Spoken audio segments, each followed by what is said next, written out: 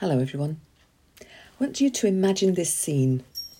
One day last week, Andy and I were sitting in our back room looking out at the garden, watching the birds flying about the trees, having our mid-morning drink. Hot chocolate on that occasion. When I asked him, "Andy, what do you think of when I use the word culture?" His reply floored me. "Something growing in a petri dish." "Really?"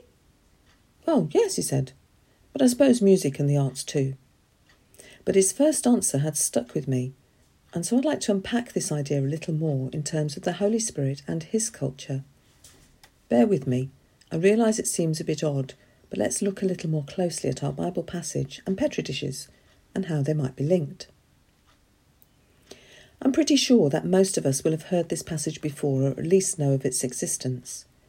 Often referred to as the birth of the church, the coming of the Holy Spirit is something we think about every year at this festival of Pentecost, a most profound and wild experience, perhaps, for all those involved on that day. Images of flames, sounds of violent wind, and foreign languages praising God all form the incredible picture painted for us in those first 4 verses of Acts. If you remember, Jesus had told his disciples to wait in Jerusalem. "I'm going to send you what my Father has promised, but stay in the city until you have been clothed with power from on high." Luke 24 verse 49. And they did. They waited and waited. Remember, of course, that at least some had gone back to Galilee after the resurrection. They had met Jesus there as he had told them to. But the next big feast that would draw them back to Jerusalem would be the Feast of Pentecost. So they travel there for the celebrations and carry on waiting as he had told them to. I guess sometimes they went out shopping, sometimes they went to the temple to pray, but they waited. I'm not sure that I would have been so patient. Or would I? If I was waiting for some amazing gift that Jesus had promised, perhaps I would. What about you? The Feast of Pentecost was and is an important festival for the Jews, and many would travel to Jerusalem to be at the temple for it in biblical times. Shavuot, its Jewish name, was one of 3 agricultural festivals. The others are Passover and Sukkot. There's no set date for this 2-day festival, but it takes place 7 weeks, 50 days, after the first day of the spring festival of Passover. It marks the start of the wheat harvest and the end of the barley harvest. And for Jews it also marks the time that they were first given the Torah on Mount Sinai. Prayers are said especially at dawn to thank God for those 5 books of Moses, collectively known as the Torah, and for the law.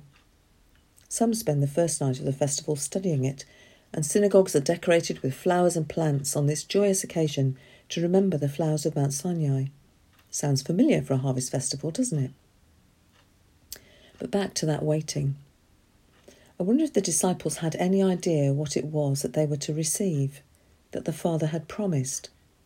What does power from on high mean?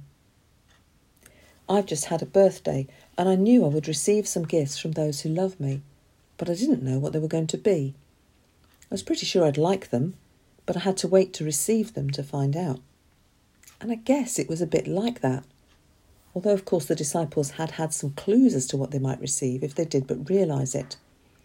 They had been prepared by Jesus and others, but perhaps they were not good at jigsaws, piecing things together.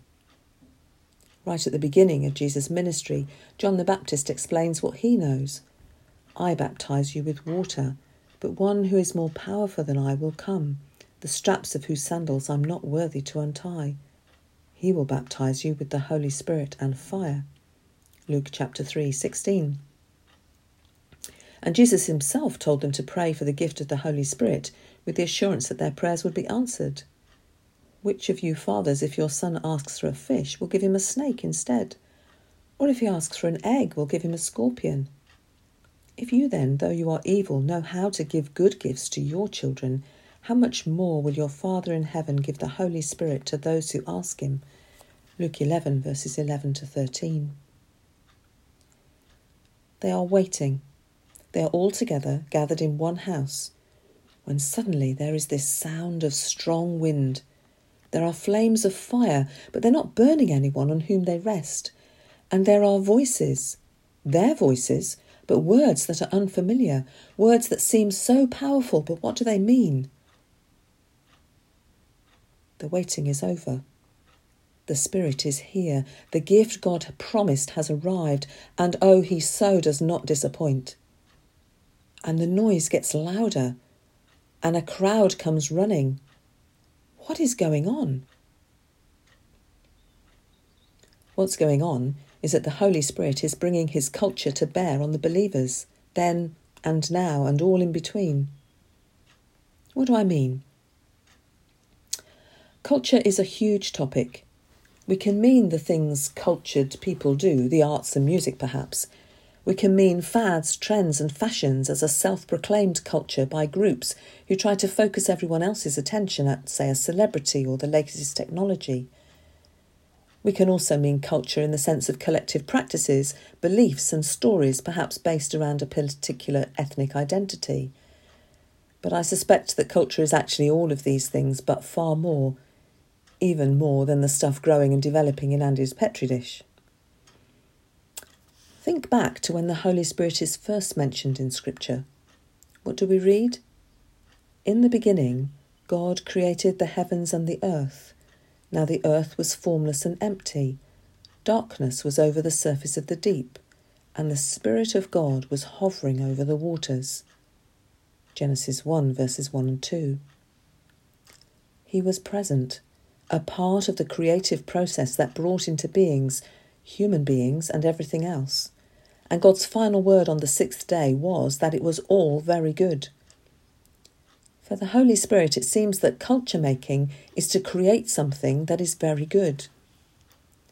Even before the fall, Adam and Eve are making something of the world in which they find themselves. Be fruitful and increase in number, fill the earth and subdue it, rule over the fish in the sea and the birds in the sky and over every living creature that moves on the ground. Genesis 1 verse 28. They had already assumed the creative culture-making role that the Holy Spirit shares.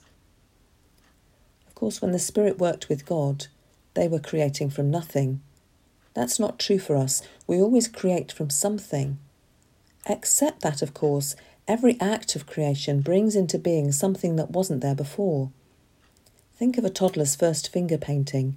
It's far more than the paper and paint, isn't it? Therefore, culture is really what we humans make of the world. Finger paintings or the Sistine Chapel, to quote Andy Crouch, author of Culture Making, which I recently read in a Zoom book group with people from all over the world. He says, culture always bears the stamp of our creativity, our God-given desire to make something more than we were given. If this is true of us, then how much more for the Holy Spirit? He wants to make something more with all that he is given. On that particular Pentecost, that one after the amazing resurrection and ascension, the Holy Spirit comes to make something so much more of that ragtag group of Galileans and hangers-on waiting in Jerusalem. Within the blink of an eye, he has made a group of believers praise in ways they never had before, stand out in a crowd, and one into a scripture-quoting orator that would normally not say boo to a goose in Jerusalem. Well, maybe I exaggerate, but you know what I mean. As the Holy Spirit fills them all, they are recreated, ready for the future, but even more for the here and now. They were going to live in a very different way from that moment. They were going to be those who shared everything with anyone who had need, those who worshipped and ate together, and perhaps most importantly, they were going to be those who would share their story with everyone, because that is the nature of the Holy Spirit's culture. Just like the culture in Andy's Petri dish that grows and develops over time, so the number of believers grew, because that is the culture of the Holy Spirit. And it still is. Down the centuries in the church, still groups of believers, different approaches have been taken to this. Some have remained, some have been discarded, but the underlying culture of Spirit-filled Christians is the same: to take care of others, to worship God and Him alone, and to tell the story of life with God. Is this the culture of the Good Shepherd Church? Are we asking the Holy Spirit to fill us again and again that we may, with Him, create that culture? following this deep calling as individuals and together. I wonder what those outside the church would say as they might look in, so to speak. In these days, there is so much being said about the changing social culture of our day, with differing ideas about identity and human flourishing, views on marriage, employment, education and faith. It can seem very difficult to hold firmly to our faith and the culture that the Holy Spirit is making. I believe that if we can be like Peter as he stood up for the believers that day, by standing firm on our faith and the word of Scripture, then we will be following our call to be those who make culture. And it doesn't have to be big. Just a few Galileans that first day, and let's face it, 120 in a city of thousands isn't many either. But it was just the start. With God's love poured out, it was like that mustard seed, tiny and vulnerable, that grows into a tree birds can nest in. Remember our recent diocesan logo?